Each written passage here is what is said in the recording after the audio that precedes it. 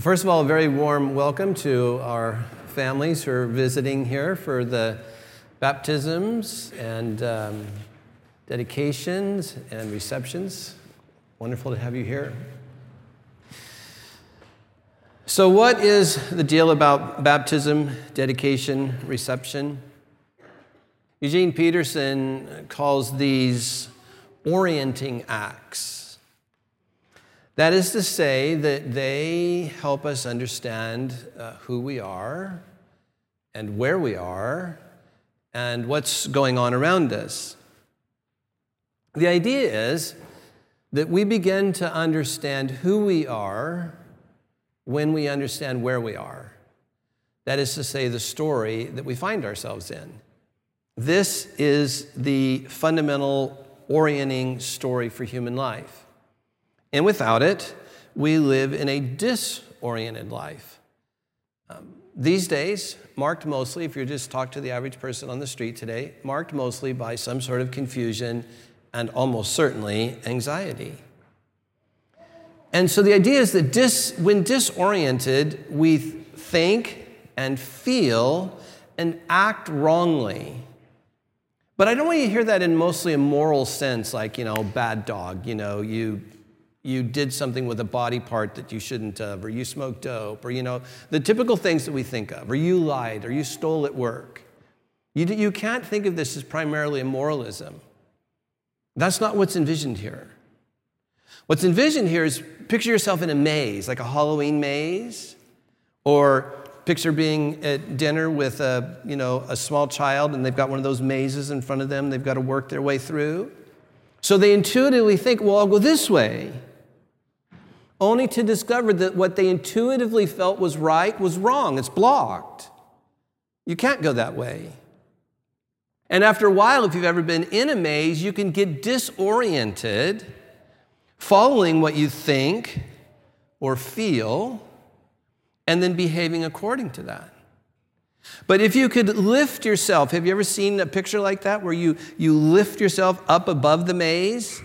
Well, then you could see, and you could say to a friend, oh no, I know it really feels like you should turn right.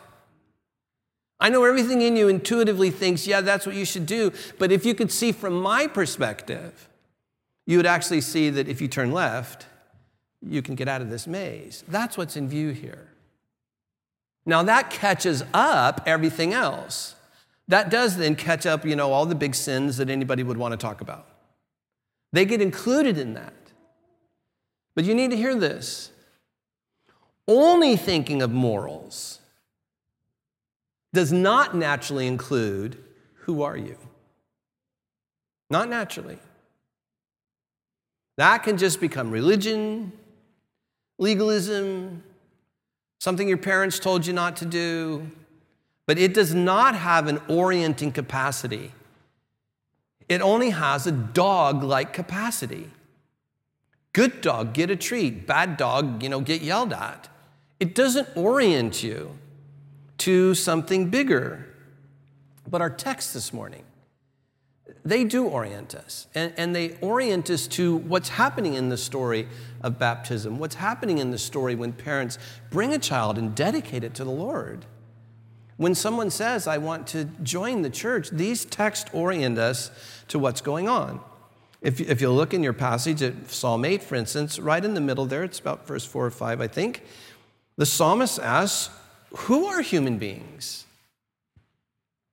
And this gets us to help answer the question, why do we celebrate the birth of children or celebrate people being received into the covenant family? And the answer comes, this is who human beings are. You made them rulers. Just look at those 4 words. And if you got a pen, circle them. You made them rulers. Now, you can see, I want you to catch this. Like, if this sentence had said, you made them professional athletes, or you made them great ballet dancers, that would immediately dictate what they ate, how they exercised, their sleeping habits. See, once they had an orienting story that I am a professional athlete or I'm a ballroom dancer, well then see, that catches up all those moralisms. That is what actually gives a human being a sense of who I am and therefore what I'm doing. But without that big overarching story, we are just left with a kind of religion that doesn't make sense to anybody. And it's essentially what our society is calling us out for. Rightfully so. They're the prophets of God. When they call us out for the kind of hypocrisy they call us out for, fair enough. And when we who are in the church call ourselves out for a kind of rule-keeping hypocrisy, fair enough. But I'm telling you, if you want to know where that comes from and you want to weigh out from it, it's in this big overarching story that babies are born into this world to work with God. This is a very old story. It's as old as we can get. Adam and Eve. I'm paraphrasing here. Look at this amazing new creation. Come work with me in it. And you know the story. It all goes south. And so God creates this amazing reclamation project. And he calls this man no one had ever heard of out of the Ur of Chaldees, Abraham, and says to him, Abraham, come work with me. Come be with you. Out of your seed, I'm going to make a great nation.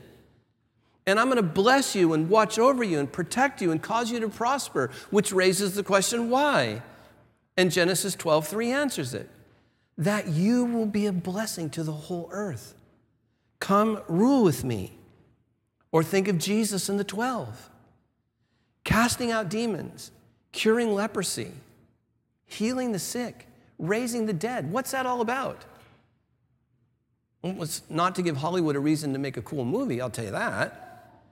This is all about Jesus showing this is what God intended through Adam and Eve in the first place, was health and goodness and stability and sustenance and generosity. And it didn't happen through Adam and Eve. And it didn't happen through Abraham. God's cosmic first responders became arsonists. The Jewish people were responsible for creating fires, like the Christian church has been responsible for creating fires. But these texts orient us. They say no to all that. And they say, no, what it means to be human is to be human in the image of God as he intended in Adam and Eve and Abraham, and as Jesus taught the 12 to be restorers of all things broken. And then finally, if you think of Pentecost and the sending of the Spirit on the church, you find the same thing of God breathing on his people and saying, here is the capacity to be what I've always called you to do. One of our teaching team and his wife, Dennis and Trevecca Ockholm, Dennis is speaking somewhere else this morning, but they wrote a book on baptism that I think is helpful for us to see what's actually happening in this sacrament and how it is that it pulls us into this story. They write that baptism is essentially initiation, that it brings us into this covenant thing that God has been doing, and that it's a seal. That is to say, it shows us God's grace towards us, his positive, unearned action in our life, that it will always be there for us. A part of that is, thirdly, assurance that God will forgive our sins. And then fourth, and importantly to what we're talking about here this morning, that baptism and dedication and the giving of ourselves to the church is a call to the life that I've been describing. So to summarize, we might say that baptism is a baptism into Christ, as Christ is, as the book of Hebrews said, the exact representation of the Father. And so we're being baptized into Christ. And then what I would want to say is we're also being baptized into what Christ was into. You know how we meet somebody and go, hey, what are you into? Like, what's your thing? What's Jesus' thing? If we're being baptized into Christ, what was he into? What was going on for him? What was his sense of himself? What does it mean to be in union with Christ? Well, again, we all would know the theology that says, well, we're buried with him in his death and raised with him in his resurrection, and the old life is gone and the new life has come, and that's all true. Of course. But this is not mere theology, and especially not mere theology when it comes to thinking about how someone is saved. There's more going on here, and it has to do with union with his purposes. So Jesus went into the water, he came out, the heavens opened, a dove descended, and everybody that day heard a voice. A voice that oriented, that made meaning of what was happening there in that water. It was mere water. It was just rainwater from the Jordan, just runoff, just mere water. But a voice came and said, this is what this means. This is my son, with whom I am well pleased. He is living the way I anticipated Adam and Eve and Abraham to live. This is my son, the exact representation of everything I intended. With him I am well pleased. Listen to him. All right, let's listen to him. Look at your gospel text. Jesus went public for the first time in Galilee, proclaiming this message from God. That's what that little word "of" means. He's proclaiming the good news of God. This is something that God had to say to the earth, and it was good news. And it starts with this notion, the time has come. And I don't have time to fully unpack this text this morning, but just to say, that's the most orienting statement you can imagine. Right? What else would a phrase like that mean to do except for to orient? Right? You could say, this is the space, or this is the time. This is meant to be orienting. And so what Jesus is saying is everything preliminary to me, from the covenant with Adam and Eve to the covenant with Abraham, all the way through the Old Testament, the way you might think of it, up to John the Baptist, all that was preliminary. But now the time has come when the kingdom of God is near. Now, the kingdom of God is simply the expression of God. It's the spaces and places in which what God wants done is done. And Jesus is saying that the intentionality of God, the purposes of God into which we're about to baptize and dedicate and receive, that now has come to human beings. It's more proximate, and that's what the word near means. It's more proximate to human beings than at any time since man was banished from the garden. Now, I'm talking about orienting. This is Jesus' whole thing. If you want to know what he's up to, what he's into, he's trying to orient people to what God intended for human beings. So when he asks us to repent and believe, he's simply saying, no, so this is what God is doing, and you might be living this way, and so you just need to repent. You need to think about how this is happening for you and bring yourself into alignment with God. You need to place your confidence, believe in what I'm saying, and come into alignment with what God's doing. This is what the words mean. Look at them with me. Again, circle them if you want. Come, follow me. Jesus then turns and chooses 12 people and says, you're going to be the movement, you're going to be the leaders, the first ones, the first fruits, we might say, of a movement that's going to go global, that someday will include some, I forget what it is now, 3.7, I think it is, I forget, 3.2 billion Christians. Look at me. 3.2 billion Christians whom the Spirit is meant to be animating to live in this kind of life, to express God on the earth, that's what it means to rule, to be his people. And so in baptism and in dedication and reception, we're simply saying, as we hear the words, come follow me, we're simply saying as a church and as families and as parents, we're simply saying, yes, Lord. You know what the word Lord means? Master. We're just simply saying, yes. We take our lives from infancy to adults who are joining the church, and we say, yes, you are our master teacher, and we are your apprentices, giving ourselves to you so that we can live into the divine dream. Does that connect for you? The divine dream. And we're giving ourselves to you because we want to live into the dream that you've had for human beings as expressed in Psalm 8, as expressed in our gospel passage here. Yes, Lord, I will follow you. I'll trust you. I'll place my confidence in you. I'll rely on your teaching. Yes, I'll imitate your manner of living. I'll adopt your priorities. And can you see how those then become orienting things for your life? If you want a model for this, like I'm telling you, if Jesus were standing right here, I think he'd say something like this. Hey, remember how I used to say, that I only do what I see my Father doing? Remember how I used to say, I only say what I hear my Father saying? Well, that's available to you now through the Spirit. If you'll give yourself to it, if you'll make that the big orienting feature of your life, that's available to you. And this is what people mean when they talk about baptism being not just of water, but of the heart, that it signifies this big story that I've been telling you. And so as we come now to give ourselves to baptism and to dedication and reception, essentially what these parents are saying is something like this: God, I give you thanks for my child. I give you thanks for my life and the life of my spouse that's created this life. But Lord, we realize this isn't merely about the physicality of how cells come together and begin to multiply. It includes that. And Lord, this isn't merely about a difficult labor and delivery or an easy one. This isn't about a hospital. All those things get included in this. But what this is about is this.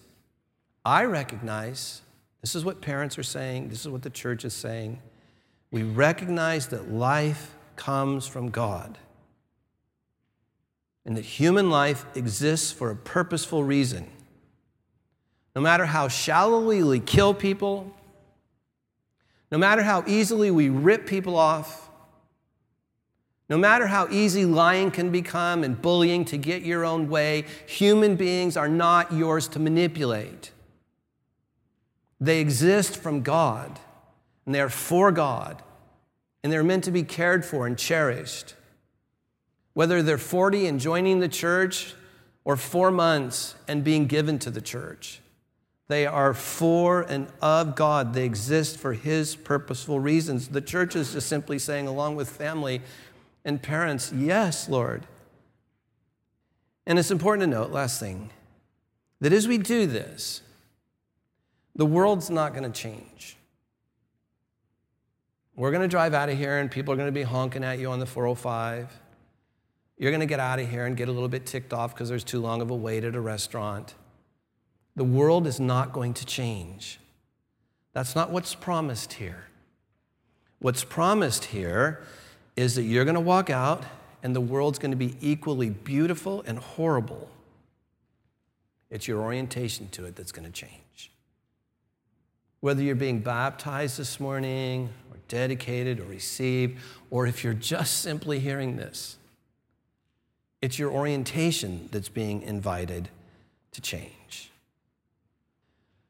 So it's our practice here at Holy Trinity to take a quiet moment after hearing the Word of God.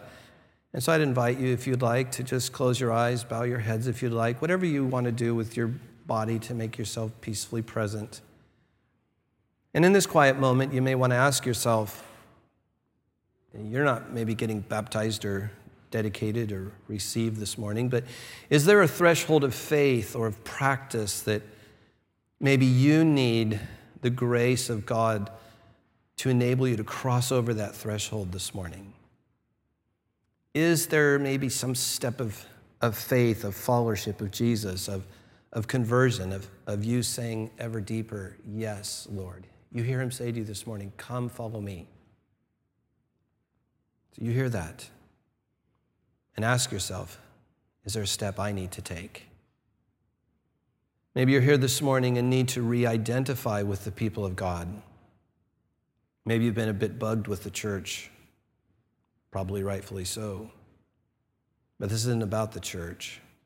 This is about God's intention for humanity. Maybe this morning you hear the Holy Spirit nudging you to re-identify with the people of God and to consecrate your life to the work of God in the world.